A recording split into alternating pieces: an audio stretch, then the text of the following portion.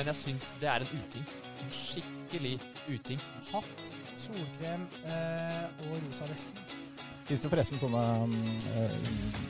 vaskeautomater i Nederland hvor du bare har en app å kjøre inn, vet du det? Altså, tisteren fortsatt tisteren. Jeg fyrer meg opp, naturlig nok, for jeg tenker at det her jo ikke greit. Du hører på Sportsprat, en podcast av Halden Arbeiderblad. Det episode nummer 2 faktisk i det nye året 2023. Kjetil halvveis fortært på en ostebliks med ost og skinke fra Mots og klar. Ja, det handler om å være effektiv de dagene her, så jeg fikk i meg noe i hvert fall. Ja, de ferske og gode, den der. Ja, dem kan du kan ikke klage på dem. Nei, du som toppidrettsutøver og langdistanseløper, Ole Jakob, hva sier du om kostholdet? Det helt greit. Få i seg karbohydrater, om enn litt raske kanskje. Ja, de nok litt raske, men det klart, da finnes det mulighet for å legge inn litt snikskryt her, og jeg kommer jo rett fra mølla, så da må det jo være fortjent. Du gjør det? Ja. Ja.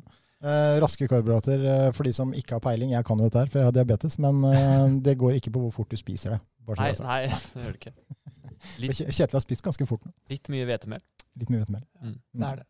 Litt lite sammat. Men det finnes, jeg glad i mat, og det gjør jo bare at det finnes mulighet for å spise snart igjen. Så det målet mitt. Men jo lysere varene på en måte, gjerne, hvor raskere de? Ja, de raske å ta opp, men de ikke veldig varige. Nei. Sånn det. Vi hadde jo en episode som ble tatt opp i 2022, men som ble publisert i 2023. Så det her jo faktisk da episode nummer 2. Blir du forvirret av dette, Ole Jakob? Litt blir man jo. Det blir sånn... så må jeg gjerne fullføre ting i 2022. Så det ble litt gærent for meg. Jeg hadde jo egentlig håpet kanskje at folk kunne stå på nyttårsaften og ordne seg til selskap og sånn og høre på episoden vår, men sånn ble det ikke. Sånn ble det ikke. Nei, det ikke alltid like lett. Men episoden ble i hvert fall kom ut, og VM setter jo i gang straks. Vi kan jo dra med oss, vi har med oss en gjest i første del av episoden her, nemlig HAs sportsmann, Sebastian Bakke Eriksen. Velkommen til deg. Takk for det. Hyggelig å være tilbake. Ja, ikke sant? Du stikker jo innom innimellom, og vi kan jo bare ta litt om det som for Ole Jakob var høydepunktet da, Gjensidige Cup. Det gikk jo bra, Kjetil. Ja, det gikk over all forventning. Feia Portugal der blant annet, og Ole Jakob hadde sikkert funnet fram supporterutstyret og satt med bjella og vikinghjelmen hjemme og heia på Norge mot Portugal, og det gikk veien. Det gikk veien. Du gledet deg, vil jeg tro, sammen med Jonas. Ja, det medfører riktighet. Med popcorn og potetgull og alt sammen, så var det stort å se. De fikk testet seg mye mot 7-6 der. Så det var godt å se. Og så man drar i landseieren, som tross alt det viktigste i Gjensidige Cup, og så var det fint. I VM så det liksom egentlig snakk om bare å måtte finne en form, men i Gjensidige Cup resultatet viktigst. Riktig. Det sånn det Sebastian, nå starter jo håndball-VM for alvor. Hvis du skal sette dine ord på det, hvor stort det for Halden som idrettsby at vår mann sjefen? Det veldig stort. Jeg gidder ikke si den klisjésetninga som blir brukt, men altså det landslaget til Norge i håndball. Det en verdensidrett, og et landslag som faktisk en outsider til å ta gull. Og det moro, spesielt for Jonas, men også for hallenseren vår.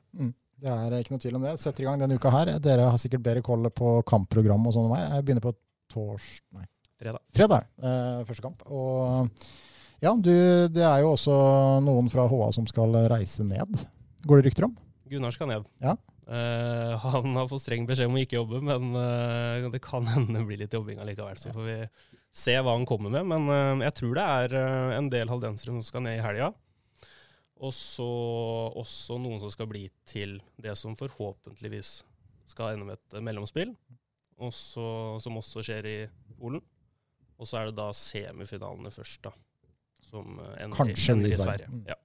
Det jo, vi snakket om det siste år, Kjetil, det veldig synd at ikke de spiller i Sverige, for da kunne jo med nærheten vår til Sverige, så hadde jo halve byen kunne dratt. Ja, det litt synd. Da hadde vært flere som hadde tatt turen i helga. Jeg skal innrømme, jeg gleder meg til reportasjene fra en supporterreist Gunnar i Polen. Jeg vet ikke hva som blir høydepunkten nå, om det blir VM eller de de reportasjene som kommer derfra. Det måtte vært i Göteborg, for det er jo, om det er i Stockholm eller Warszawa, er litt det samme, egentlig. Jo, men det kunne, så Malmö er ikke lang vei, det. Nei, men det er liksom 5 timer. Å kjøre dit. Fire. 4 timer til Malmö. Jeg tror det er en del av det kjørt ned der. Ja, for det er enklere å dra. Jeg skjønner hva du mener, men Stockholm er heller. Ja, nei, men toget til Stockholm er ikke krise. Nei, kanskje ikke. Har du tatt det? Ikke, ja. Det er behagelig også. Ok. Hvor lang tid tar det? Det er lenge siden jeg gjorde det, da. Så, 5 timer? Ja. 4-5 timer? Ja. Tog rundt omkring, det er så sjukt mye bedre alle andre steder enn Norge. Tog, Paris-London, hva tipper dere? Tid? Det er jo ganske fort, ikke? Er ikke det sånn hurtighetstog? Jeg har ikke tatt det, men jeg tror ikke det tar voldsomt mange timer. 3 timer, tipper jeg. Ja, rett under 3 timer. Det er bra tippet, Sebbe. Men jeg ble overrasket da jeg så det. Altså, det er jo... Jeg tenker at det er som 7 timer, da. At det er 1 time forskjell på London, Paris og Halden-Oslo. Tenk det. Ja. Så det betyr at du kan reise til London, så kan du dra til Paris og spise lunsj. Hvis du står opp tidlig nok, og så kan du dra tilbake igjen til London og spise middag. Det er et interessant Hvis du vil på en kontinental ferie, da. Du har 4 dager til rådighet. Fly til Paris. Hver 2 dager i Paris. Tog til London. 2 dager til London hjem. Fra London til Oslo. Det er et godt reisetips. Formiddag 2 store storbyer. Mye kultur, mye god mat. Kanskje idrett, for vi som er opptatt av det. Ja. Man får med deg både en PSG-kamp og en Champions League onsdag PSG, og så en seriekamp i Premier League til helga. Ja, fikk du noen ideer nå, Sebastian? Jeg gjorde det. Men for en supportgjeng så må jo altså Polen og Krakow være det perfekte. Altså med tanke på priser og alt av flybilletter, hotell, alkohol, mat. Ja, alt sammen. Særlig det er jo det helt første perfekt. du nevnte der, sikkert, for enkelte. Det hørtes i hvert fall billigere ut enn løsningen til Ole Jakob med Paris 2 dager, Champions League-kamp, og så opp til London, og så Premier League og hjem. Jeg tror budsjettet er atskillig bedre for en håndball-VM-tur til Polen. Ja, det tror nok jeg også. Det er jo tøffe tider økonomisk om dagen, så kanskje folk... Ja. Men vi gleder oss i hvert fall til å følge Jonas, og vi må jo bare følge mesterskapet herfra også, selvfølgelig. Og skal, ikke akkurat når det kommer en ny episode, men det kommer. Ja, og da blir det oppdateringer derfra. Eller ikke oppdateringer, men vi skal trille terning, har vi ikke sagt det? Jo, det skal vi også gjøre. Ja. Vi skal snakke lokal idrett først i dag, fordi Sebastian er her. Han er oppdatert på det meste, og jeg tenker at vi kan jo begynne med Komet, som har vært i aksjon i det nye året. Vi snakket jo litt om at forbannelsen var brutt. 1 steg fram og 1 steg tilbake i høst ble til 2 steg fram og 1 tilbake, litt nærmere jul, og så var det plutselig bare steg framover. Fram til jul, men nå, Kjetil. Ja, det har vært et særs dårlig start på 2023 for Komet. Det er ikke tvil om. Så jeg vet ikke hva de brukte nyttårsaften til, men etter det så har det vært tungt. Ja, det skal også nevnes da, Sebastian, du som følger med godt på dette her, at motstanderen i de 2 kampene er jo et lag som man tenker egentlig at det her er lett match, men det er jo rett og slett formlag nummer 1 i norsk hockey om dagen. Ja. De er jo favoritter nå til å ta den siste play-in-plassen. Og den begynner jo å bli farlig for Komet nå, faktisk. Men ja, Furuset var rett og slett bedre enn Komet i begge de 2 kampene. Det var ingenting å si på det resultatet. Så de må opp nå mot Gjøvik i 2 matcher, og så har de vel egentlig ikke råd til å gå på så veldig mange flere smeller, for Lørenskog slo Nidaros 2 ganger i helga. Så det er 5 lag som kjemper om 4 play-in-plasser akkurat nå. Det kan bli en rysere, men det er litt viktig for folk i Halden å skjønne at altså, Furuset nå er ikke vanligvis Furuset, for Furuset har slått Nidaros, de har slått Narvik, de har slått stort sett alt som kan krype og gå, så det at Komet taper 2 kamper mot Furuset er ikke det man skulle tro. Nei, så vi må ikke svartmale det helt da. Selv om det er dårlig for all del, men det er liksom ikke så krise. Det er like vanskelig kamp det nå som mot Narvik, for eksempel. Så det er de veldig opptatt av å presisere selv, og det ser man også veldig tydelig. De har fått inn en god trener også, i Kenneth Larsen, så den begynner å få det til i Furuset. Men litt rart allikevel, Jakob. Vi før jul der, uten Herman Kopperud, uten Daniel Transki, vant bare rada opp seire, og så kommer de tilbake, og så går det litt gærent igjen. Det kan fort være en sånn falsk trygghet når man får alt tilbake, at man hviler litt vel mye på disse kjente laurbærene. Så det har vært, siden jeg var og så den første matchen mot Furuset, starten der var jo bra. Tenkte at det her blir 7-0, tenkte jeg. Men 14 skudd på mål, hvorav noen store, fete sjanser i første periode der, men når ikke du får, altså hadde de skåret der, så kunne kampen sett helt annerledes ut. Ja, kunne det. Så nei, det er tungt, og det er jo en fiaskosesong om den playen ryker. Ja. Så ærlig må vi være. Ja, det er jo ikke noe tvil om. Nei. Akkurat hvordan det går der er jo mange grunner til, sikkert. Men det er jo gjerne de problemene som man har snakket om kommer opp til overflaten når man møter gode lag. Keeperproblem er en ting man har pekt på. Suravski er jo eneste keeper og har vært ujevn. Selv om han har hatt en stigning han også, synes jeg, og veldig de fleste andre også. Men også da kanskje litt manglende X-faktor offensivt, at man klarer ikke å bryte igjennom, man klarer ikke å skape så mye som man ellers ville gjort, og skåre mål på sjansen, ikke minst. Og det er klart det er lett å ty til de på Facebook og supportere som blir frustrerte, Sebastian. Og det her vet jo spillerne om selv også. Ja, og jeg skjønner at man blir frustrert, og så tror jeg kanskje man skal ha i bakhodet at hvis det ender med play-in, så er alle de kampene uansett hvem de møter der, helt åpne. Det spiller nesten ikke noen rolle hvem de kommer til å møte nå. Litt økonomisk hvis det må flere bortekamper til enten Narvik eller Trondheim, men rent sportslig så er det en liga hvor alle kan slå alle, og de som da går videre til kvalik har nok et bedre utgangspunkt og er bedre rustet for å møte eliteserielaga enn det har vært i tidligere sesongene, hvor de som har gått i kvalik har bare gått gjennom den første divisjonen uten noe. Ja, nei, du har ikke mange kampene hvor Komet, eller de beste lagene vinner i utgangspunktet med 7-8 mål, hvor det er utgangspunktet. Sånn har det ikke lenger, og det er bra. Vi må tenke positivt på det, men det er klart, man må jo finne formen, man må finne flyten, man må finne spillet sitt, og hvis ikke det sitter, så har man ikke sjanse i kval heller. Nei, det var jo det Komet heldigvis gjorde i fjor, så det er lov å håpe på noe lignende, men det gjør seg ikke selv, så man må opp i ringa. Og så er det en annen ting som kanskje ikke folk tenker på, er jo Sparta sin situasjon nå på nyåret har jo vært helt eksepsjonell. De har hatt altså 12-13 spillere ute med sykdom og skader, og har jo utsatt kampene sine i elitserien. Og det har gjort at Komet har jo da naturlig nok heller ikke fått noe hjelp derfra. Nei, men igjen da, det med skade-comeback så skulle de ikke ha bruk for det heller, men kanskje de har det. Ja, det hjelper jo på. Så det kan godt hende, og spilte jo Sparta i går mot Grüner igjen. Har mange tilbake der, så det kan jo hende det kommer litt hjelp fra Serp. Ja, det er lov å håpe. Det er lov å håpe. Neste kan kamp. Bare sånn nysgjerrig spurt, kan utlånte spillere fra Sparta spille kval? Det kan de vel... Nå ble jeg svar skyldig. Jeg er på tynn is her, men jeg mener å huske at de lånte noen Sparta-spillere i play-in i fjor. Ja, I hvert fall. Det tror jeg også. Ja. Spilte ikke typ Jessesen en del kamper der da? Kan hende. Men her kan vi ikke svare på. Nei, vet du hva, nå ble jeg faktisk svar skyldig. Men jeg med mindre de møter... Ja, takk. Med mindre de møter Sparta, det skjer jo ikke da. Men hvis de hadde møtt Sparta i kval, så hadde jo sikkert ikke det blitt tema. Men jeg tror det er mulig. Men det kan vi sjekke opp neste gang. Såkalt utenfor grøten-svar. Grøten-svar. Vi er gode på det. Vi er som politikere. Vi skal over til altså håndball er ikke så mye å snakke om, egentlig. Det har ikke vært noen kamper, det er VM, det har vi snakket om alt. Men vi skal over til fotball, og siden sist, nå snakket vi jo ikke om det sist, men vi snakket jo om trenerspørsmålet her for den siste episoden, var det vel, før jul her. Hvor jeg slang ut av meg en del navn, Kjetil, og et av dem traff jeg blink meget. Ja, du gjorde det. Jeg tror du traff med det første. Ja, jeg gjorde det. Så det var godt tippet, ja. Absolutt. Og jeg skal ikke ta all krediten for det selv, men det ble altså Arne Erlandsen, Sebastian, og vi snakket mye om det i redaksjonen her nede, og vi må innrømme at vi ble jo på en eller annen måte overrasket. Jeg ble kjempeoverrasket. Jeg hadde ikke sett for meg det i det hele tatt.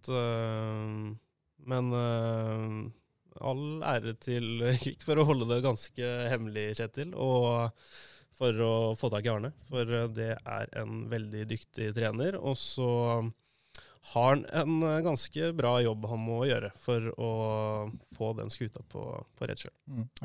Vi kan gjenta det da, for dere som sitter hjemme og lurer på da, når vi snakker om Kvikk, så er Ole Jakob og Kjetil litt sånn i bakgrunn her, og det er jo en grunn til at også Sebastian kommer inn her oftere fremover når vi snakker om Kvikk, fordi de er jo så til de grader involvert i dette her, så da blir de på en måte litt sånn skjøvet ut som paneldeltagere, og så kan de heller svare for seg når vi stiller spørsmål, og det er jo interessant å ha dem her, men jeg ble ganske sjokket av Arne Erlandsen-ansettelsen selv. Med en gang tenkte jeg at herregud, det her er et langt steg tilbake i tid. Skal vi spille møkkafotball og ikke sant? Litt sånn den der, for det er jo det gjerne mange i Halden husker Arne Erlandsen sist som, var jo Moss og Ullkisa, hvor det var trauer i fotball, og det var de ødela for Kvikk, og det var liksom negativ greie rundt det. Han var trent sammen med Ørjan Kristiansen, husker jeg. Det var ordentlig feide med Glenn Ståle der, jeg husker jo det greiene der. Men navnet Arne Erlandsen, jo mer jeg liksom har tygd på det, da, så er det jo en sånn litt sånn signalsignering på en eller annen måte, om at i Kvikk så skal vi faktisk oppnå noe, og han har en erfaring og han har en tyngde, og jeg tror han på mange måter kanskje er det laget trenger da. Spillerne trenger en som setter klare krav. Det har vist seg å være vellykket før, i hvert fall i korte perioder. Ja, og jeg tror sånn på kort sikt så er du inne på kanskje den viktigste tingen her, og det er signalet det gir. For det er jo ikke noe hemmelighet at Kvikk i fjor var litt nede. Ikke så veldig mange som var på stadion, ikke så mange som pratet om Kvikk. Så jeg tror Kvikk trengte en mann som kan bygge litt optimisme og få litt blest. Også når det gjelder spillerstil og sånn, så tror jeg at alle klubbene Arne Erlandsen har vært i, har jeg bare hørt at de har pratet positivt om han. Det er jo mest motstanderne som prater negativt om Arne Erlandsen.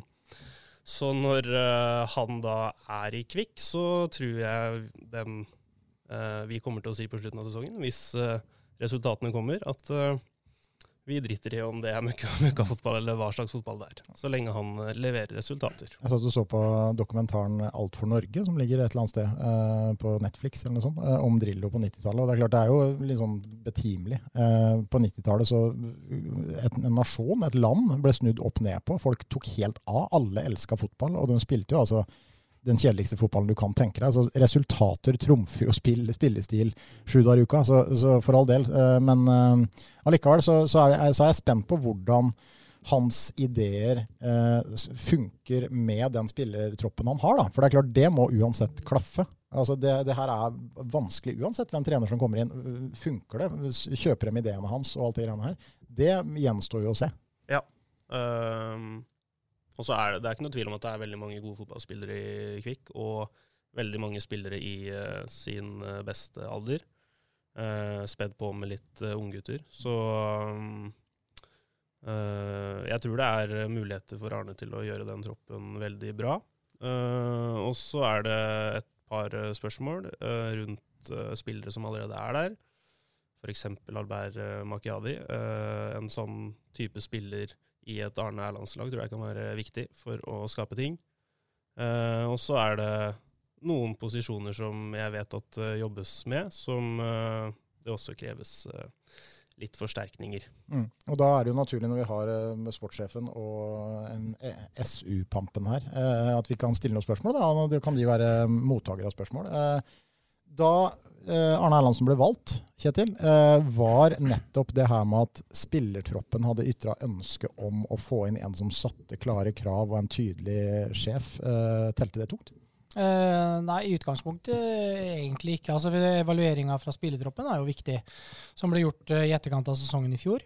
Men dette her var nok mer litt hva vi så at vi ønsket inn, og jo veldig tydelig på den beskrivelsen av hva slags type vi ønsket inn. Og så er det viktig å si at det her er jo ansettelsen av Arne er en langsiktig tankegang enn det kan virke som. Det handler mer om at vi skal endre en treningskultur når vi nå står overfor et kall det generasjonsskifte. Da. For Sebastian sier at Kvikk har veldig mange i veldig fin alder. Fakta er at vi kanskje egentlig ikke har det. Vi har få fra 24 til 28, som er en sånn prime. Vi har flere rundt 29, 30, 31 år.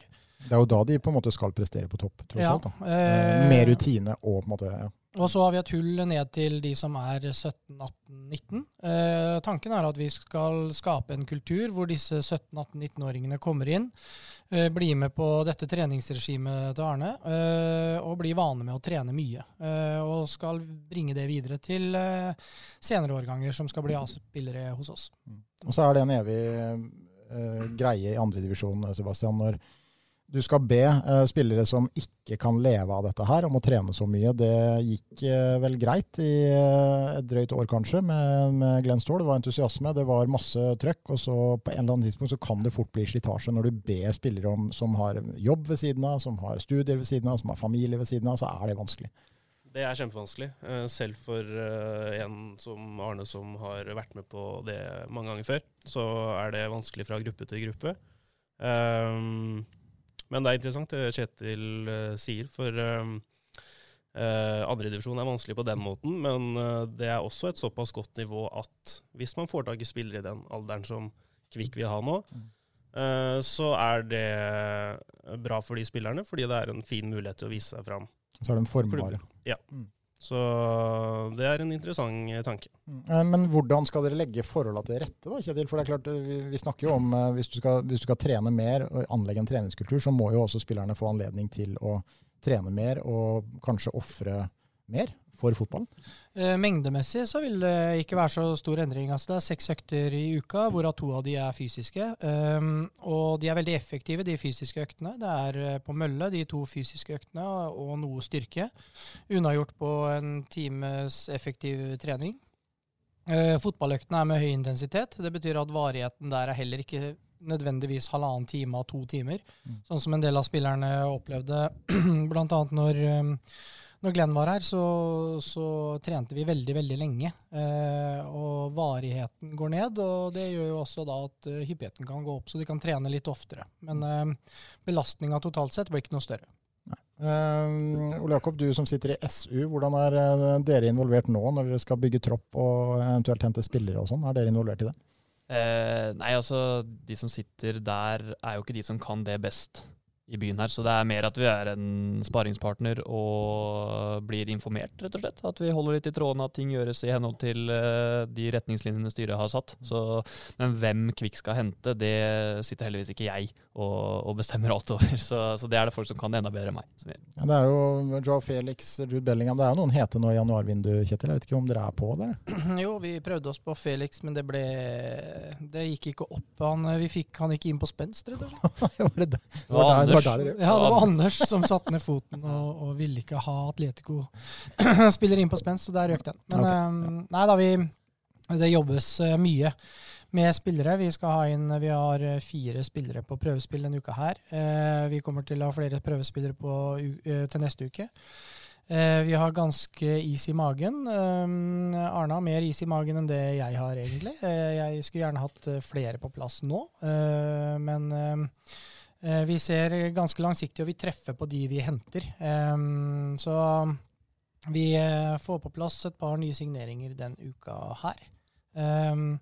Og hvis du drøyer publiseringen av episoden et par timer, så har vi jo da fått på plass Ole Strømsborg, som gjør, kall det comeback, hentet tilbake fra Bergabeo, og skal inn på en stoppeplass hos oss, som er en strålende signering for oss. Du var jo på første trening i går, Sebastian, og hadde jo fått med deg ryktene allerede om Ole Strømsborg sin retur. Jeg vet ikke om dette her, om sorgen i Berg er større enn gleden i Kvikk. Jeg vet ikke helt. Jeg tror Thomas Hansen ikke likte det, men altså, da jeg snakket med Ole i går, han virket ekstremt motivert for det her, og hadde veldig lyst. Og det var ikke snakk om å komme inn som noe tredjestopper. Han skulle rett inn ved siden av Dardan igjen, så kommer han i form, men kommer han opp i tempo som kreves for andre divisjon, så er han en veldig god andre divisjonsstopper. Er ikke mer enn 29 år. 29, ja. Man føler at Ole Strømsborg er nærmere 40, men det er han jo ikke, for han har vært med så lenge. Men han er jo faktisk ikke 30-åringer. Men det så på et tidspunkt så det ut som han nærmere 40 i år, Kjetil, for da krabba han vel ut av banen der etter en duell med Markus Mandirakisa. Ja, han fikk seg en smell i ribbena tidlig på økta, og fikk seg en til under spillet. Jeg tror det var høydepunktet for Markus Mandirakisa i går. Han fikk Ole Strømsborg ned parterre, heter det ikke det, på brytespråket. Krøp av banen der. Men, det ikke alle som har klart det. Nei. Kom seg tilbake igjen da. Ja, da det veldig gøy å høre på Arne Erlandsen, for da det opp igjen. Kom deg opp, ut og spille. Så det ingen kjære mor når man blir liggende nede. Hvordan var inntrykket fra første trening i går? Nei, det jo bra, men sånn skal det jo være på første trening. Det mange som skal vise seg frem for ny trener. Så det var helt som forventet, men veldig mye spill relatert med en eneste gang, og det liker i hvert fall jeg å se. Så det virket bra. Ja, jeg hørte rykter om at det var da masse spillere på liten bane og fryktelig høy intensitet, nesten litt i overkant, Kjetil, og det vel en tanke bak. Ja, det det jo. Det var nok mange som opplevde at de fikk dårlig tid med ball i går, og noen som var litt rustne på touchen, men det en tanke bak det også, så de skal venne seg til veldig, veldig høyt tempo, og så vil jo banestørrelsen justeres etter hvert. Men Ole Strømsborg inn på mistoverplass, synd for Berg. Galacticos-satsingen til Berg, det ikke mange Galacticos igjen, men foran møte med 5. divisjon, så kan det bli spennende hva Thomas Hansen har for noen planer nå, Sebastian. Jeg vet ikke om du kjenner til hva han tenker. Han kanskje mest opptatt av terningkastet herfra. Det eneste jeg kjenner til hvem som har blitt tilbudt den nye assistenttrenerrollen, og det kan jeg si at lover ikke bra på Berg. Så kan dere tolke det... Ja, kan det være en tyv? Det kan være en tyv. Det kan være en tyv. En ung tyv. En ung tyv. Da tror jeg vi vet hvem vi snakker om. Men for Kvikk da, Daniel Hultqvist jo da på vei tilbake, eller om han har reist allerede tilbake til Sverige, så det klart midtstopperplass, det var jo helt avgjørende å få inn folk der. Ja, og så var det en midtstopper på prøvespill i går, så jeg tror ikke vi vil ha enda en forsterkning der, så Ole skal jobbe godt. Og så har vi de som vi kjenner fra før, altså typ Filip Esgaard og de andre, altså jeg vet ikke hva du kan si om status for de som har vært i troppen da, Kjetil? Ja, status at vi var i hvert fall 23 på trening i går, hvorav 3 av de var prøvespillere. Så jeg synes det ser bra ut, ja. Men de jeg nevner, de etablerte A-lagsspillerne som ikke har kontrakt, da, det dialog dere har med dem? Skal de prøve å se? Hva greia, liksom? Det andre klubber inne i bildet? Ja, altså Filip Esgaard har jo signert, så han jo klar. Det flere igjen da? Som ikke har. Altså Anwar må vi se han litt. Vi har 2 høyrebekker per i dag, som jeg mener vi står godt med. Og så må vi skal ha inn en midtbanespiller, det kan jeg si, og først og fremst en indreløpertype det vi ser etter. Kan jeg spørre om Deni? Deni litt uavklart foreløpig. Han jo en av dem som da har vært med en stund. Så det blir spennende å se hva som skjer. Det blir sikkert både nye og nygamle fjes. Ja, når gresset blir grønt. Vi gleder oss. Første treningskamp, når den? Egentlig? Ja, den siste helga i januar. Møter Grorud. Ja. Mens Tisteren skal spille direkte på TV 2 med VAR. Det blir årets høydepunkt. Det blir årets høydepunkt. Det allerede neste helg, ikke? Det til helga. Det nå til helga? Nå til lørdag. Ja, det blir stort. Det blir veldig stort. Ville på fredag der, og lørdag Tisteren. Ja, og det jo City United, og det vel noen andre greier på søndag. Ville på søndag igjen nå. Ja, jeg kan se. Og noe Premier League, det en storkamp. Det bare å menke seg til. Det høytidshelg i vente. Nei, men bra. Da har vi fått en liten oppsummering på Kvikk. Det vel ikke så mye mer å nevne da, Sebastian? Eller det mer du bet av merke i går, som vi bør ta opp? Nei, jeg tror vi har vært gjennom det meste. Så nå må jeg ut og... Keeper-situasjon? Keeper-situasjon vel der at Oran ikke med videre, og at det jobbes med å få inn en ny keeper som har tenkt å ta første keeperplassen, vel, Kjetil? Ja, det riktig. Det tanken. Ja, ok. Og der har du ikke flust av navn å komme med? Jeg har ikke mange navn, men vi kan si vi nærmer oss en løsning der også. Nærmer oss en løsning der også. Ok. Nei, men da gleder vi oss til å følge med. Nei, men takk for at du stakk innom, Sebastian. Da skal du få lov å gå ut og skrive ferdig saken om Ole Strømsborg. Ja, jeg må slå Sportsprat der. Så Det var Sebastian Bakke-Eriksen. Det jo mye idrett om dagen. Altså januar og februar. Jeg vet ikke om dere har liksom Tour de Ski. Det noe som vi følger med på lenger? Nei, nok det ærlige svaret mitt, altså. Ikke sett mye. Hoppuka har heller ikke sett mye. Der så jeg. Der var jeg ganske god, faktisk. Synes det var morsomt med norsk seier der. Det var overraskende lenge siden sist. Ja, Sigurd Pettersen? Nei, Anders Jakobsen. Anders Jakobsen har så var det Sigurd Pettersen før det. 2007 eller noe. Ja. Det var lenge siden, overraskende lenge siden sist Norge vant toppuka. Men det så jeg på Tour de Ski, så jeg ikke på. Det var ikke så veldig spennende i Tour de Ski, da. Det var jo så tydelig hvem som kom til å vinne. Og den siste etappen skjønner jeg ikke hva de har gjort med, for den var jo gøy. Ja, men hvorfor? Ja, men altså, det ikke jaktstart. Nei, det fellesstart opp der. Det jo, altså, førstemann til toppen vinner. Det vi jo vant med fra barnehagealder av. Førstemann opp. Ja, men det var jo førstemann opp, men det var jo en egen etappe, så det ble jo ikke noe spenning om det har jo vært hele greia med Tour de Ski, å glede seg til den søndagen. Ja, da kunne man sikkert ha lest seg veldig enkelt opp på hva som begrunnelsen, at det har blitt sånn. Jeg tror, kjipere på alle måter. Jeg tror det mellomeuropeiske forbund og TV-stasjoner som tenker at da har våre løpere sjanse til å være med, og for i sammendraget så de så langt bak, så de får ikke TV-tid. Jeg tror det det går på. Ja. Det var ingen som brydde seg om hvor franske som vant. Nei.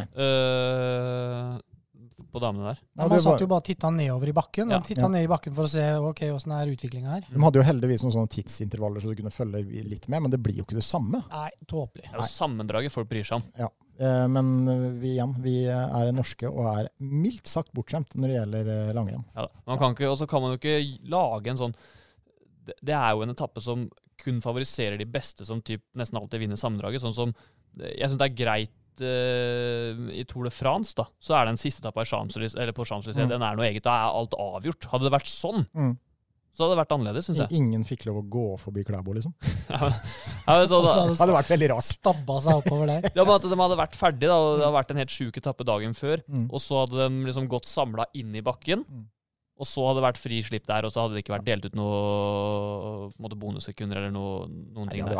Det burde... Men det desidert beste, sånn som det var før. Jeg enig. Det må de bare få gjort om, for det gidder ikke jeg se på en gang til. Så enkelt det.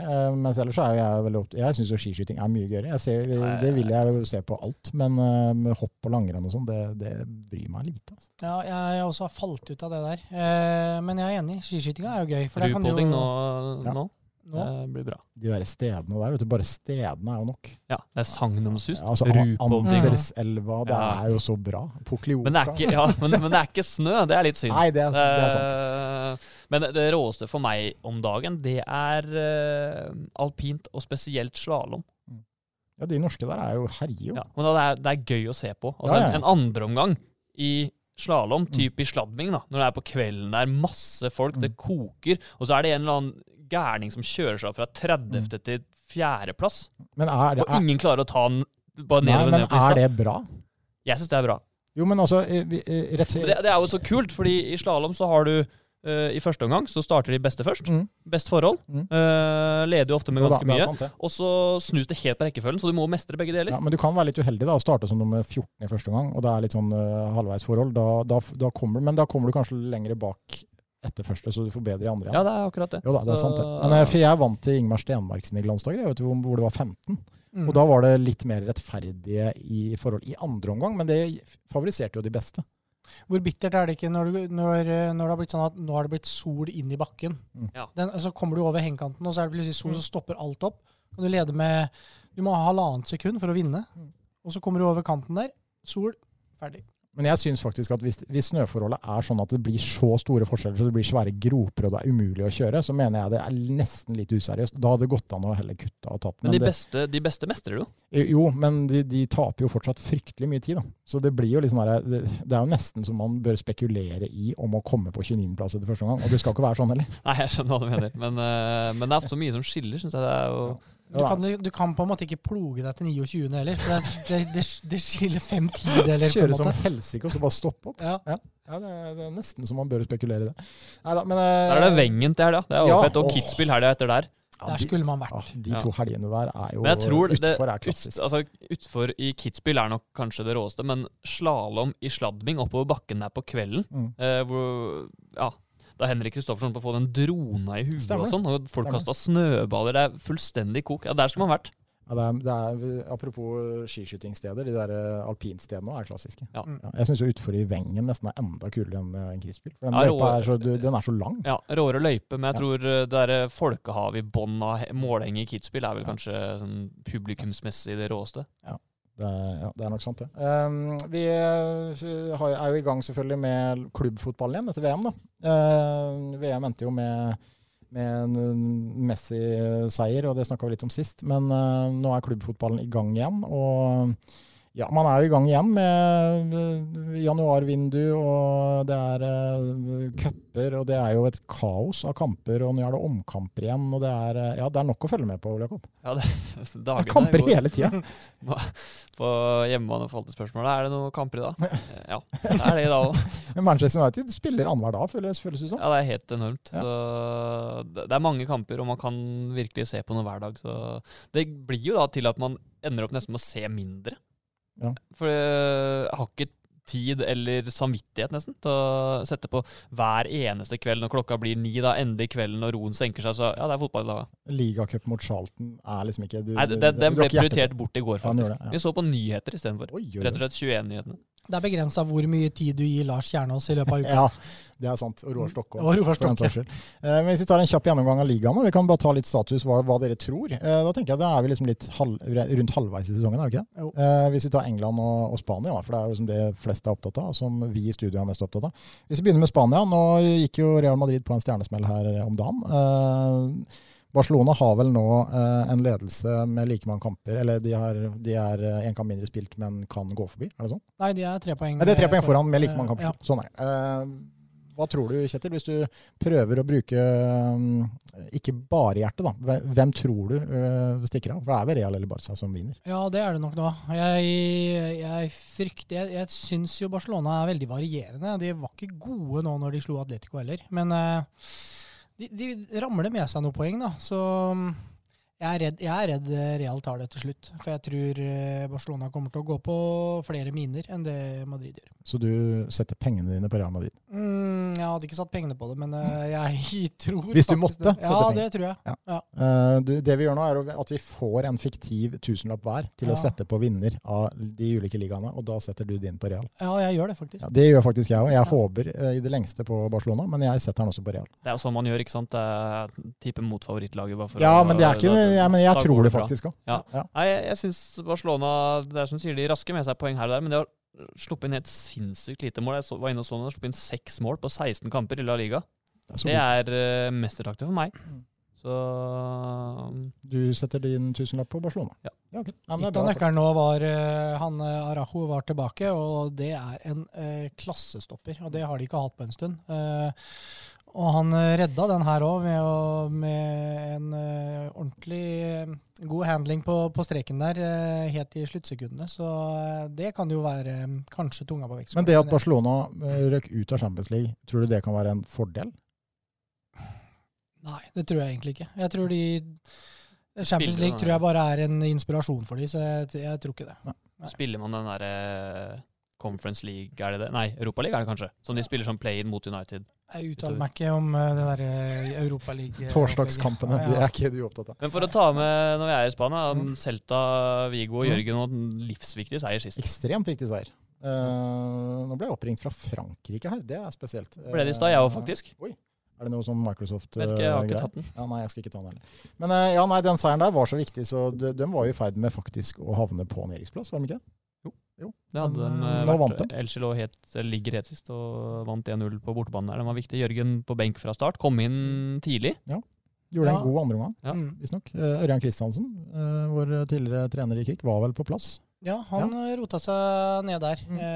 Fikk tak i Jørgen og fikk seg en drakt. Og Ørjan ligger ikke på latsiden da, først av muligheten. Nei. Så han fikk skryt Jørgen for innsatsen. Vi håper jo at han, men nå spilte vel han konkurrerer mot i cupen og skåret der. Så det er klart, det er jo, som spisse blir du telt på skåringer, uansett hvordan du blir å vende på det. Så han trenger mål. Men det ikke flust av målskårere i det Celta-laget, så med en gang det løsner der, så fester han solid grep om det. Det kommer. Satser på at de får en litt mer flytperiode nå, da, for de hadde jo ikke flyt heller i denne sesjonen. Blant annet en kamp mot Barcelona. Det var et godt eksempel på hvor uflyt de hadde.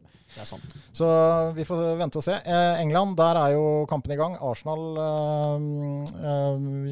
avga vel poeng mot Newcastle her, men har jo sett veldig, veldig sterke ut, Ole Jakob. Har et forsprang der.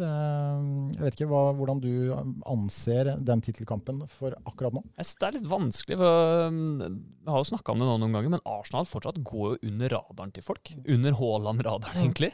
Det har litt Ødegaard-radar, da. Ja, men det ikke i nærheten. Hvis han tar det Arsenal-laget der som kaptein til ligagull mot sånn som man så Liverpool City i fjor, altså at de plutselig skal være foran der da, mot United sykt, som har brukt helt sinnssykt med penger. Det en stor prestasjon, men allikevel, så jeg tror som Arsenal-supporter så hadde jeg aldri følt meg trygg før det 4 poeng og en kamp igjen. Altså, så lenge det mulig for City eller noen andre å ta det igjen, så tenker jeg at det usikkert. Altså. Jeg sitter her med en følelse at Arsenal kommer til å få en dårlig periode. Alle tenker jo det. Ja, og jeg frykter at den perioden kan bli dårligere enn City sin. Ja, det tror jeg også. Man sitter med en følelse at det kommer en kollaps på et eller annet tidspunkt. Ikke nødvendigvis full kollaps. Det ingen som håper. Jeg håper ikke det. Jeg håper Arsenal klarer det, men jeg tror at de har en litt tynnere stall. Det mer avhengig av enkeltspillere, og hvis de først får det litt sånn mentalt også, så tror jeg fort det kan bli tungt. For Premier League beinhardt. Jeg helt enig. Jeg tror ikke jeg har snakket med noen, kanskje en del Tottenham-supportere da, og litt Chelsea-supportere og sånn, men det ikke så veldig mange av de i hvert fall min nærmeste omgangskrets, men alle heier litt på Arsenal nå. Uansett, for de litt lei at City skal vinne hver gang. Ja, typisk United og Liverpool-supportere, som flest av rundt omkring her. Jeg tror alle håper litt på Arsenal nå, fordi begge egentlig akterutseilt selv da. Ja, det helt riktig. Men det blir spennende. Det veldig gøy at det spenning. Sånn har det jo vært de siste årene også, når Liverpool har kjempet med City. Så det veldig viktig at ikke bare City stikker av gårde. Ja, det det. Så, nei, men... Tusenlappen din, hvem setter du på? Det blir City, altså. Det gjør det. Jeg liker ikke å si det, men... Dårlig odds, men jeg klarer ikke å være uenig, altså. Jeg skulle gjerne ha dratt opp noen kaniner i hatten her, men jeg ser ikke hvilke kaniner det skal være. Newcastle tror jeg vinner jo aldri. De kan komme med topp 4, faktisk. Ja, United ikke dårlig om dagen. United gode om dagen. Jeg tror heller ikke de vinner, men jeg tror også de klarer topp 4. Nå møter de City og Arsenal i neste serien, tror jeg. Så det får en litt sånn realitetsorientering der, kanskje. Jeg tror neppe det noen andre lag enn City eller Arsenal som vinner, men jeg må sette på City, Ja, det jo faktisk. Ja, da var vi enstemmige. Ja. Kjedelig. Ja, egentlig. Det jo det. Ja, men jeg tror alle, vi sier vel det nesten alle tenker, tror jeg. Det var ikke så mye revolusjonerende herfra at vi håper liksom litt på Arsenal, men ja. Altså, jeg har jo opplevd noen titelinnspurter som Liverpool-fan mot City, så det jo ikke uten grunn at jeg sier det jeg gjør. Altså, Liverpool har jo opplevd 2 ganger å faktisk ikke tape poeng hele våren, men det hjelper ikke. Og det klart, det tøft å konkurrere mot det laget der. De har en helt egen evne til å bare skrape inn de resultatene. Men de har kommet skjevt ut etter julen av City. Det har de, men det fortsatt ikke innspurt. De jo ikke halvveis igjen. Neida, det fryktelig mange poeng å spille om. Lenge, så, ja. Men Liverpool slipper du å Dem slipper jeg i hvert fall å tenke på ligagull. Det mer enn nok med å klare Europe League, tror jeg. Sånn det ser ut akkurat nå. For de 2 siste kampene har vært helt mørke og svarte. Men får i gang maskineri der, så skal det nok være mulig å kjempe om en topp 4. Men noe mer enn det drømmer ikke jeg om, i hvert fall. Nei, det tror jeg ikke du trenger å gjøre heller. Men hvor deilig det ikke om Tottenham blir kjøpt opp av Qatar? Det noen supportere jeg kjenner, altså Tottenham-supportere, de helt ekstreme på å snakke om sin egen klubb som det reneste du finner. Skinnhellig, liksom. Ja, hvite drakter. Ja, og det kritiseres på City, det kritiseres United, det kritiseres overalt. Plutselig sitter de der. Ja. Da skal jeg spent på å høre forklaringene. Ja, det kommer jo til å bli, det jo litt som... Man kan jo ikke sammenligne det for mye, men som Sebastian sa om resultater i stad i andre divisjon. Det blir sikkert skikkelig, det blir ramaskrik fra start der, og så plutselig så henter de Vinicius Junior, og så vinner de Champions League, og så Qatar det beste som har skjedd noen gang. Det kan du nesten være sikker på, altså. Men jeg tror det større sjanse for at Qatar tar over Tottenham enn at de tar over United og Liverpool. Ja, jeg skjønner hva du mener. Jeg tror United og Liverpool også interessante for Ja, de interessante for flere, men så går det også litt på at jeg tror det så massive klubber sånn supportermessig, så jeg tror det mer opprør da, i de supportergruppene som faktisk altså de forhåpentlig skjønner at det her går ikke. Ja. Men vi skal aldri si aldri. Altså, det har skjedd større overraskelser. Men det veldig spennende, mye spennende på gang. Vurderer du da ditt supporterforhold til Liverpool? Ja, altså det gjør jeg absolutt. Og så vet jeg jo ikke hvordan jeg vil reagere. Men ja, det gjør jeg. Jeg har lyst til å si at takk og hei for 40 år, med mye glede og fryktelig mange flere skuffelser. Men ja, det gjør jeg, for da vipper det over. Det allerede langt på vei til å vippe over hvordan fotballen har blitt for meg og mitt engasjement, så det tror jeg dråpen. Det sto en eller annen og fra Barcelona begynte å flagge den der ligaen igjen. Superligaen, ja. Ja, den var fin. Og da tenker jeg, hvis du fortsatt holder på med det gjør jo noe vondt det også. Ikke vær den eneste da. Vi har hele tiden kunnet skylde på at det Real Madrid som går i bresjen for dette. Så står det fortsatt én kar, og han fra Barcelona og flagger at jo, det der skal vi få til. Hvem det? Jeg vet ikke, jeg orker ikke. Det ikke han sjefen? Nei, det var ikke det. Jeg orker ikke lese. Vi skal ta opp et tema som avslutning her, og det noe vi har snakket om egentlig hele høst. Vi har kommet litt inn på det, blant annet med de her plastposene i butikken som ikke det går an å åpne, og en bæsjepose for hunden og sånn, men det her med å besøke dagligvarebutikker, det gjør jo alle, og i stad så gjorde jeg en liten sånn uhøytidelig undersøkelse i HAs redaksjon, og spurte folk hva det som irriterer dere i matbutikken, og så kan vi jo gå gjennom de resultatene jeg fant, og så kan vi diskutere litt rundt det. Ja. Det var egentlig 4 hovedpunkter som gikk igjen. Det første, det mange irriterte seg mest over, når de besøker nye butikker som ikke de har kjent på, å ikke finne varer i butikken. Ja, for det har ingen fornuftsplassering. Nei. Det virker fullstendig random hvor varer står. Jeg synes at Rema for eksempel prøver i hvert fall å være ganske like i hvor de har varene. Jeg tror det en greie at kommer det inn en Rema-butikk i Halden, eller kommer det inn en Rema-butikk i Hallingdal, så skal de se sånn relativt, i hvert fall hvis de av nyere dato, skal se ganske like ut. Men det veldig slitsomt å gå og lete etter ting når ikke du kjent i butikken. Ja. Men jeg opptatt av én ting i forhold til plassering, og det her brenner jeg for. Grønnsaksavdelingen har alt for stor makt i plassering i butikk. Fordi den ligger så tidlig at den legger alle føringer for middagsvalget ditt. Skjønner du? Jeg skjønner. Så hvis jeg går inn i butikken, så kommer jeg alltid først til salat og grønnsaker. Så plukker jeg en blomkål da, så har jeg egentlig allerede satt meg. Det skrenker inn middagsvalgene mine. Så du har ikke is i magen til å på en måte bare gå forbi og tenke at jeg velger et kjøtt- eller fiskprodukt først? Nei, og da må jeg gå tilbake, og det må jeg jo hvis du har gått på blomkålsmellen da, så kommer du videre, og så skal du velge deg middag, for du har ikke tenkt gjennom det, du helt sånn ut av det blå. Hver gang. Når blir du vakne rundt, så tenker du gyros, i dag blir det gyros. Men da kan du ikke ha blomkål. Nei. Så da må du tilbake igjen. Så det skrenker inn, og hvis du ikke gidder, og du har dårlig tid, så gidder du ikke gå tilbake, så da må du heller gå inn, og så må du prøve å finne noe som passer blomkål. Det begrenset igjen. Så du mener at det bør ta mer utgangspunkt i middager, når man deler inn butikken, at det main middagsprodukt skal være først? Ja. Så kjøtt og fisk først? Ja, eventuelt frukt. For frukt velger du uavhengig av alt annet. Det kan bli slitsomt med frukt og grønt i 2 forskjellige avdelinger. Ja, men da har du lagt løpet. Da har du frukten. Ok, jeg kan velge meg noen epler og noen druer, og det spiller ikke inn på helheten. Men kan ikke det like gjerne ligge sammen med grønt etter middag da? Det kan det. Ja. Hvis det jo enklest. Men jeg ville hatt middagen først. For da har jeg på mange måter gjort unna det vanskeligste området jeg har i butikk. Det middagsvalget. Men det som ligger uforholdsmessig langt unna i omtrent samtlige matbutikker, det sånn typiske, du skal bare ha med deg noe på farta. Du skal inn og kjøpe en yoghurt, eller du skal inn og kjøpe deg en sånn havregrøt som du spiser kaldt. Eller en brus, eller en... Ja, brus ofte ved kassa, sånn i nærheten. Ja, det sant. Ja. Men du skal bare inn og ha deg noe sånn, klokka 11:30 da, du har ikke med deg noe lunsj på jobb, og så bare inn og kjøpe en god morgen-yoghurt. Da må du helt i enden av butikken. Og så ut i kassa. Og det jeg helt sikker på det en tanke om, for hvor mange ganger har du ikke tenkt, jeg går inn i butikken, jeg skal bare ha en yoghurt, så står du i åpningen og tenker, ok, men da trenger jeg ikke kurv. Nei. Og så blir du han idioten som går forbi, ja, jeg tar meg noe drikke, ja, jeg tar meg 2 bananer, tar meg en sjokolade og en yoghurt. Så blir du han som står i kassa og balanserer alle varene, bare fordi du gjorde det valget at, nei, jeg skal bare ha yoghurt. Det nok ikke tilfeldig hvor det ligger. Nei.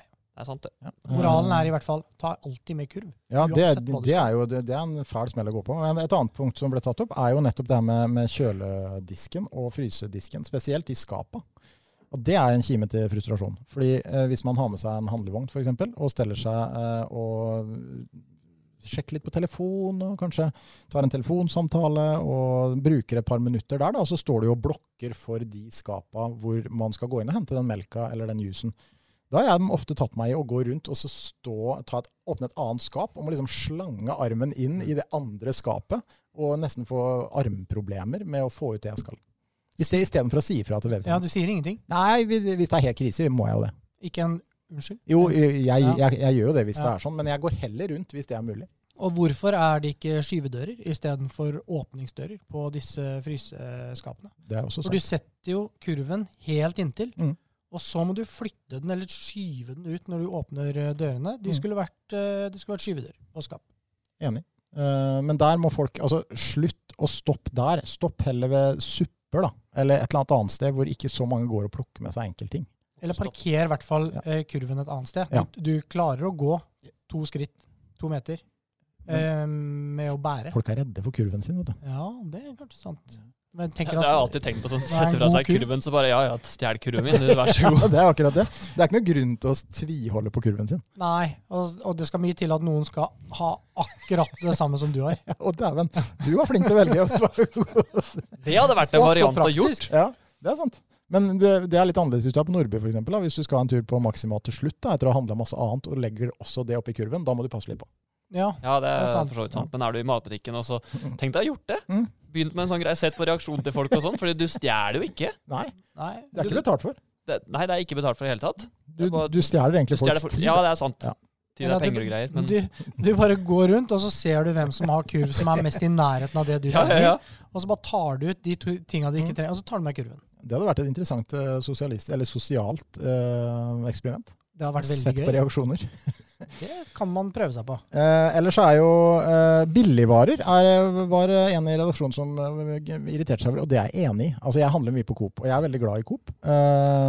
Ekstra, som det kanskje egentlig heter, oppe hos oss, Kjetil. Men det blir jo vanskeligere og vanskeligere å finne fram til Toro tomatsuppe, for de setter jo Coop tomatsuppe overalt. Altså, jeg synes det gir meg valgmuligheten, tenker jeg. Ja, veldig enig. Og det er kvalitetsforskjell på det. Ja. Det er en grunn, fiskeboller for eksempel. Det er kjempekvalitetsforskjell. På Coop fiskeboller, det tror jeg inneholder 5% fisk. Ja. Mens, det finnes også Coop-varer som er helt ok, men jeg vil ha valget. Jeg vil ikke måtte lete etter det jeg egentlig vil ha. Nei, det er jeg enig i. Ja. Det skjønner jeg. Det er faktisk, jeg vil ha den på topp 3 på min irriterende nå. Så jeg er enig med kollegaen din der. Og så er det da selvfølgelig kø, da, de fleste nevner, er jo problemene når du nærmer deg kassa. Der må man være smart. Ja. Og jo mer rutine du har der, og så må du gjøre deg noen erfaringer. Hvilke valg tar du, Ole Jakob, når du nærmer deg kassa? Du er på Rema på Brøløs for eksempel. Der er det gjerne 2 kasser åpne, og det er 3-4 stykker sånn cirka i hver kø. Hvilke grunnlag vurderer du da ditt valg av kasse på? Man må jo se på alder på linja, eller linjene.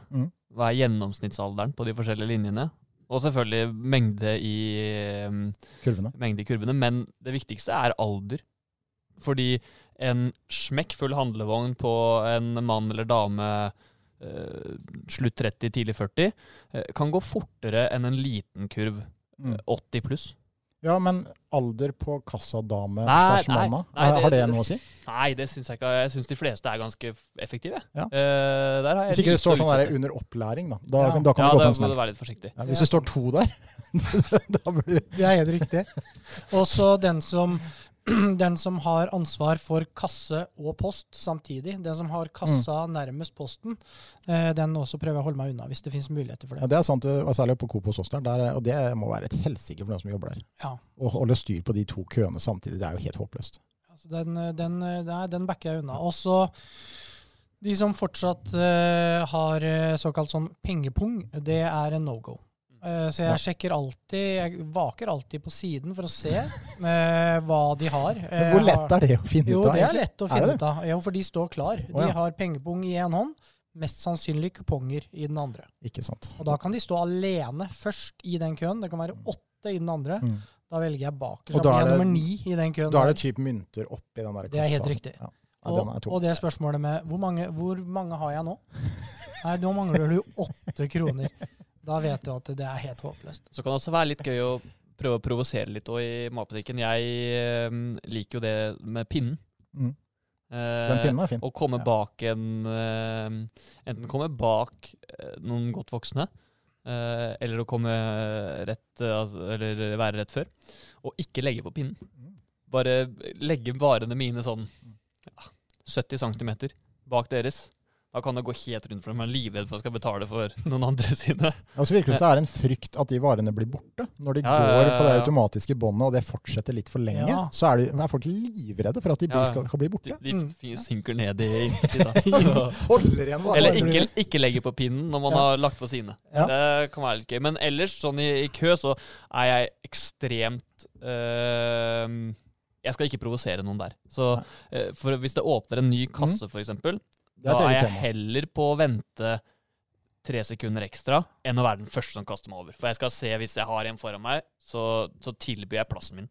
Ja. Så redelig jeg. Snike, der jeg ikke. Men kommenterer du de som kommer bakfra? Nei, det er det jeg gjør det ikke. Jeg kanskje rister litt sånn oppgitt på huet bare. Ja, det ser de ikke, vet du. I min uhøytidelige undersøkelse så var det store forskjeller på hvordan folk taklet dette her. En, ikke navngitt, men litt overraskende, som havna i den kategorien din, sa at han knallhard når det gjelder dette her. Det alltid nummer 2 i køen som skal få tilbudet først, og så skal det gå liksom stykk for stykk. Ja, det jo helt soleklart at det skal gå, altså hvilken rekkefølge det skal være.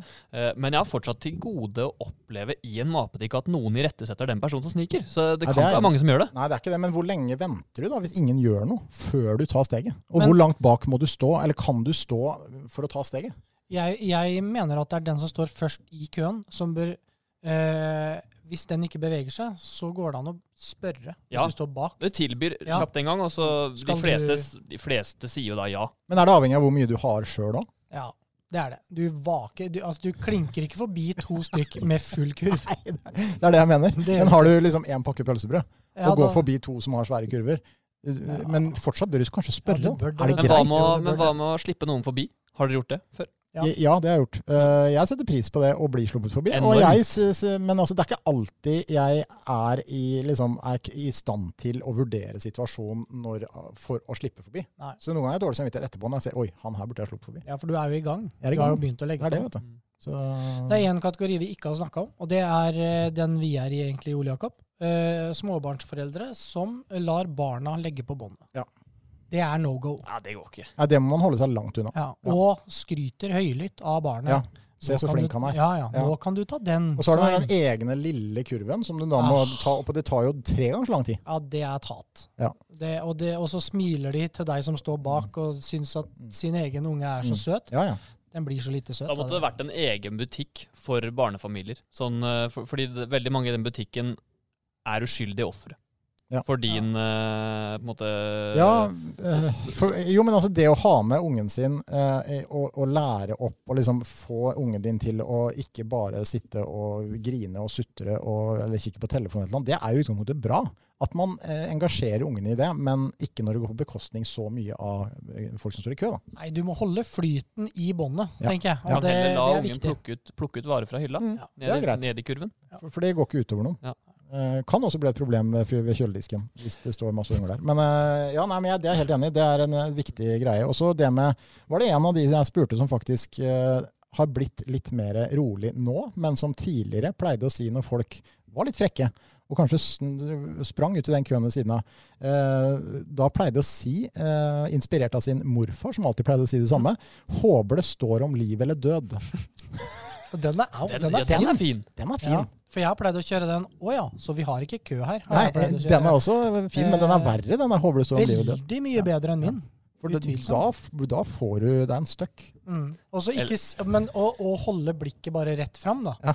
Sånn at du ser ikke på personen engang. Da sier det litt høyt. Ja. Eller det er jo gjerne gamle mennesker som gjør dette her også. Det er jo, gjengangeren for min del er veldig mange gamle mennesker i butikk sliter med oppførselen sin. Man kan jo også, hvis klokka er 4:30 og du står lang kø i butikken og en gamling smetter opp på siden der, så kan du si sånn, ja, du skal kjøre sønnen din på fotballtrening kanskje. Ikke sant? Eller du skal rekke treninga til... Men jeg synes det er stor forskjell på å tolerere eldre på det der å være frekke, da. Og det at de faktisk er gamle, de må handle, og de er ikke i stand til at det går så veldig fort. Altså, det er en forskjell på. Det er lettere å synes synd på en gammel dame som står der som faktisk hun er ikke i stand til å gjøre dette noe fortere. Hun husker ikke helt koden sin og ser ikke helt. Det er lettere å svelge. Helt enig. Det er jo en aksept for. Også, man ser jo an køene sine, man vil jo helst ikke havne bak dem, men havner man bak en som bruker kjempelang tid på å betale, eller kjempelang tid på å legge på båndene, så jeg blir ikke sur. Man blir kanskje sånn, fader, det passer ikke så bra nå. Men jeg blir ikke sur på vedkommende. Nei. På ingen måte. Men du blir sur på en frekke faen som... Ja. Det er riktig. Men så er det litt når de går og handler også. Jeg tenker at de kan gå og handle på formiddagen. Da har vi veldig god tid. Men midt i middagstiden, og de har det jo som en sosial arena, så de slår gjerne prat med de som sitter i kassa og synes dette er en hyggelig greie. Og det passer dårlig. Det er lite hyggelig egentlig å handle sånn i 3:30-draget. Så det er ikke en sosial arena da. Da blir køen, men jeg opplever jo en stor glede da. Akkurat som jeg snakket om når jeg går gjennom en storby og klarer å finne liksom veien gjennom folkemassene. Når jeg kommer inn i en butikk, jeg ser det er masse folk, og jeg klarer fort nok å handle og komme foran alle sammen i køen. Ja. For det er også en sånn kamp om å liksom være først i posisjon. Hvor starter den kampen? Hvor sent kan du vente før du liksom smetter inn? Da? Hvis du skjønner hva jeg mener? For hvis du begynner å spurte litt når du allerede er oppe ved kjøledisken der, da blir du litt desperat. Når du blir han som løper forbi folk? Ja, det er sant. Hvis det er litt trangt og sånn, så ser det ofte teit ut. Ja, det er enig, ser litt dumt ut. Du må holde normalt tempo frem til et visst punkt, og så går du fram. Ja, så kan du legge ned lite rykk der. Jeg er enig. Men jeg har blitt en sånn fyr som jeg ikke trodde jeg kom til å bli noe, så det er ikke ukjent materie for meg, for jeg er jo fortsatt i matbutikken. Men jeg sitter søndag kveld nå, skriver, inn på appen, bestille. Ja, der er vi jo. Så, hvilken leverandør bruker du? Bruker vi Oda, ja. Oda. Jeg har også brukt Oda, men... Og det funker jo fint, men samtidig, tirsdag morgen der, mellom 6 og 8, da skulle varene bli levert på døra. Fint det, men det er jo ikke alltid det passer å få 3 bakker med mat hjem. Nei. Sånn når klokka er 7:30 og vi skal ut. Frokost og stress på morgenen. Nei, det er dårlig tidspunkt. Så det er sånn, ja. Burde det ikke heller vært levering på kvelden? Ja, men du kan velge. velge, ja. Men det er klart, den gratisleveringen er vel i det skiktet der. Men jeg fikk varen min for sent med 3 minutter en gang. Det var ingenting om å gjøre, så nå er det 3 måneder gratislevering. Så nå kan jeg egentlig velge. Men det er jo et eller annet med at det er digg å kunne begynne på middagen når man kommer hjem. Ja, det er sant. Det er sant. Det er faktisk godt. Nei, men det kan anbefales mange småbarnsforeldre. Ikke nødvendigvis Oda, men i hvert fall planlegge uka si litt, og ikke handle på mandag, men kanskje på tirsdag. Oda er bra, faktisk. Ja, jeg har brukt det selv. Det funker som bare efter. Men det er jo også litt synd at hvis nærbutikkene blir borte på grunn av det. Ja, men det blir ikke det. Nei, og jeg skal ærlig innrømme at en sånn storhandel på mandag eller tirsdag, jeg er på butikken hver dag, uansett det. Mangler alltid noe. Ja. Alltid et eller annet. Nei, det er et utømmelig tema. Vi kunne snakket i timevis om dette her. Det kommer mer også. Det er bare dagligvarebutikk. Det er ganske mye annet i det hverdagslige som kan skape frustrasjon. Ja, det er det jo. Jeg var hos tannlegen. Jeg kan jo ta den hvis vi har tid til det, for der er det mye. Der er det så mye. Og jeg har en kjempefin tannlege og alt det der, men finnes det noe sted hvor du har mindre peiling på hva det koster enn når du er hos tannlegen? Ja, han kunne sagt 15 000. Og ikke sant? Ja, han har all makt. All makt. Jeg lå i den stolen nå sist. Jeg hadde et par hull der, og så lå jeg der, og så tok dette litt tid. Så jeg tenkte, hva kan det her bli? 5 000? Ja, og da tenkte jeg, nei, det blir nok 2,5. Ja. Jeg vil tro det kan bli 2,5. Kommer fram 3.008. Ja, ikke sant. Ja, man må tenke worst case alltid. Ja, men det er jo litt som i matbutikken da. Ja. Det er sånn, jeg skal ha en ost og syltetøy og et brød, ja, det blir 680 kroner. Ja, jo, det er sant. Men her vet du ikke, og det her ikke står det pris. Du har jo ikke gått inn på prisoversikten at det er sånn, lite hull, det er 570, og stort hull er 780. Det er helt random hva det kan bli. Og noen ganger kommer jeg dit, og så er det 900 kroner, og alt fra 900 kroner til 4000, og du aner ikke hvorfor, og du kan heller ikke klage, du kan heller ikke si nei, det jeg hadde bak, det hadde jeg ikke, hadde jeg vært deg, så hadde jeg ikke gjort noe med det. For du har jo ikke anelse. Nei, og det er jo, en ting er jo med pris, men du har jo heller ikke anelse om det tannlegen gjør faktisk også er helt nødvendig. Nei. Fordi at hvis en tannlege har litt dårlige dager, og så kommer Ole Jakob inn, og så har Ole Jakob kanskje en antydning til et hull. Han har ikke noe vondt eller noen ting. Han kan ikke komme og si at det der må du gjøre noe med. Nei. Så sier tannlegen, det hullet der må vi ta. Så sier jo ikke du nei, drit i det. Nei, men du er jo, det kan godt hende han har rett, og jeg anklager ikke folk for å gjøre dette her, men man kan gjøre det uten at du har noe som helst peiling selv. Ja, det er poeng. Ja, og det er uvant. Du ligger der og du har overlatt skjebnen din og kronene dine og alt til den fyren her. Og rotfylle den hjørnetanna der nå, Kjetil. Den må rotfylles. Hvis ikke så kommer tanna ditt å falle ut. Ja, men da må du jo ta den. Det er 6000 kroner, det. Så det er jeg har aldri vært borti noen som jeg har mindre kontroll på enn tannleger i forhold til kostnad. Og man må jo få en ordning. Jeg vet det jobbes for dette her, men man får jo det meste annet av hjelpemidler og medisiner og greier på blå resept. Men å få en ordning, da tenker ikke jeg først og fremst på oss som har det greit, men på folk som faktisk... Det er gjerne de mest sårbare i samfunnet som har mest behov, som også har størst problemer. Så her er det en skjevhet som jeg synes er helt tragisk. Det er rart egentlig at man kan gå til fastlegen og alt på sykehus og alt. Det er ikke en krone med tannlegen. Der er det liksom helt spindelig. Dyreste som finnes. Ja. Og så må de må ha vekttall i studiet sitt. Vekttall heter det ikke kanskje lenger. Det var veldig langt tilbake. Ja, en eller annen, hva heter det? Grad? Studiepoeng? Ja. I smalltalk. Ja. Det må de, fordi det der går ikke. Enveiskommunikasjon, smalltalk, er de gode på? Det må være de må være eksperter i ja- og nei-svar. Ikke lengre utredninger. Jeg er sjanseløs. Tannlegen min sist, han stappa munnen full av bomull og begynte å pirke, og så sier han, Arne Erlandsen, det er vel en god signering, sa han. Ikke sant?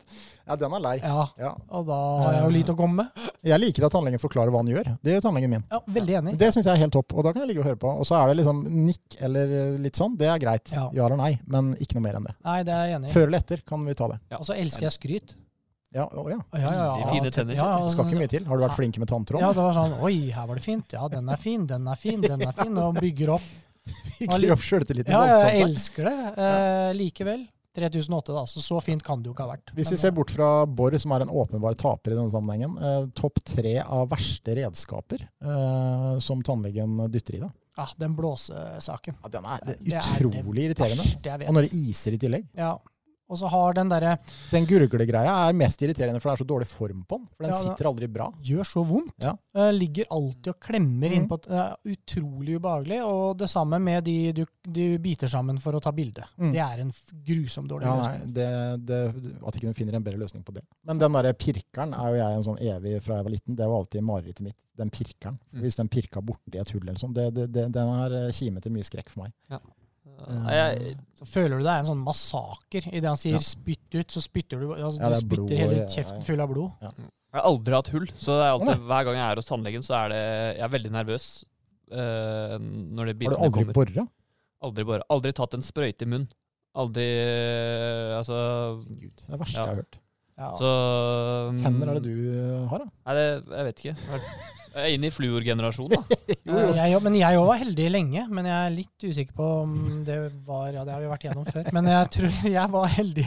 Jeg var heldig lenge, jeg hadde ikke hull på veldig mange år. Ja, for jeg fikk beskjed fra tannlegen min at hvis du ikke har hatt hull, og du har blitt 29 år, Ole Jakob, da er sjansen ganske stor for at du kan gå videre uten hull. Men hvem vet? Skryt. Nei, da, Da er det vanskelig for deg å ta om, for det er så mange flere elementer som kommer inn når man skal borre og fikse tenner skikkelig, for da er det så mange mer redskaper man dytter inn i. Det er en sånn tannstein, det kan være litt ubehagelig. Ja, det kan være litt ubehagelig, men den der ramma de setter ned rundt tanna, som de bare klemmer, en sånn der metallgrein, bare klemmer inn mellom tanna ned i tannkjøttet, det er helt grusomt. Og så klemmer de den fast, de liksom strammer den. Ja. Nei, det er så mye vondt. Men jeg hadde tannlegeskrekk da jeg var yngre, men jeg har ikke det lenger nå. Så for meg så går det egentlig greit å gå til tannlegen. Jeg liker tannlegen min nå, men det er jo fortsatt ikke noe gøy. Nei, men det har blitt veldig mye mer humant. Ja, det har blitt mye mer humant, men jeg er først og fremst redd nå på grunn av det du snakker om regninga etterpå. Ja. Det å tenke på det er ikke noe morsomt. Nei, helt riktig, og det er det du tenker på. For du har ikke så mye annet å tenke på mens du ligger der. Nei, og da tenker du hele tiden hva prisen blir. Og så det virker jo også litt sånn, en ting som du snakket om i sted med de som kanskje sliter mest, har også de største problemene med tenna, men for veldig mange andre også så er det så tilfeldig. En som kan være like flink til å pusse tenna eller gjøre ting med tenna, kan bruke 20 000 i året hos tannlegen. Og så en som aldri har hatt noen ting, bruker 800 kroner. Så var det med regulering også, når du var yngre. Altså, det er så tilfeldig. Du er jo ikke noe... hvis du har skjeve tenner når du er liten, så har du ikke noe skyld i det. Nei, det koster deg skjorta. Nei, det er mye... Vi har vært innom mye nå. Håper folk kjenner seg litt igjen, da. Ja, det får vi håpe. Det var en lang episode. Det var ikke så mye sport. Nei, det var ikke det. Det var sport i begynnelsen, så vi får trøste oss. Det har vært en del sport, da. Ja, det har vært en del sport. Vi skal fortsette utover i det nye året med gjester og mye gøy, så bare å henge på. Ja. Yes. Ha det. Ha det. Har du et enkeltpersonforetak eller en liten bedrift? Da er du sikkert lei av å høre meg snakke om hvor enkelt det er med kvitteringer og bilag i fiken. Så vi gir oss her, vi. Fordi vi liker enkelt. Fiken, superenkelt regnskap.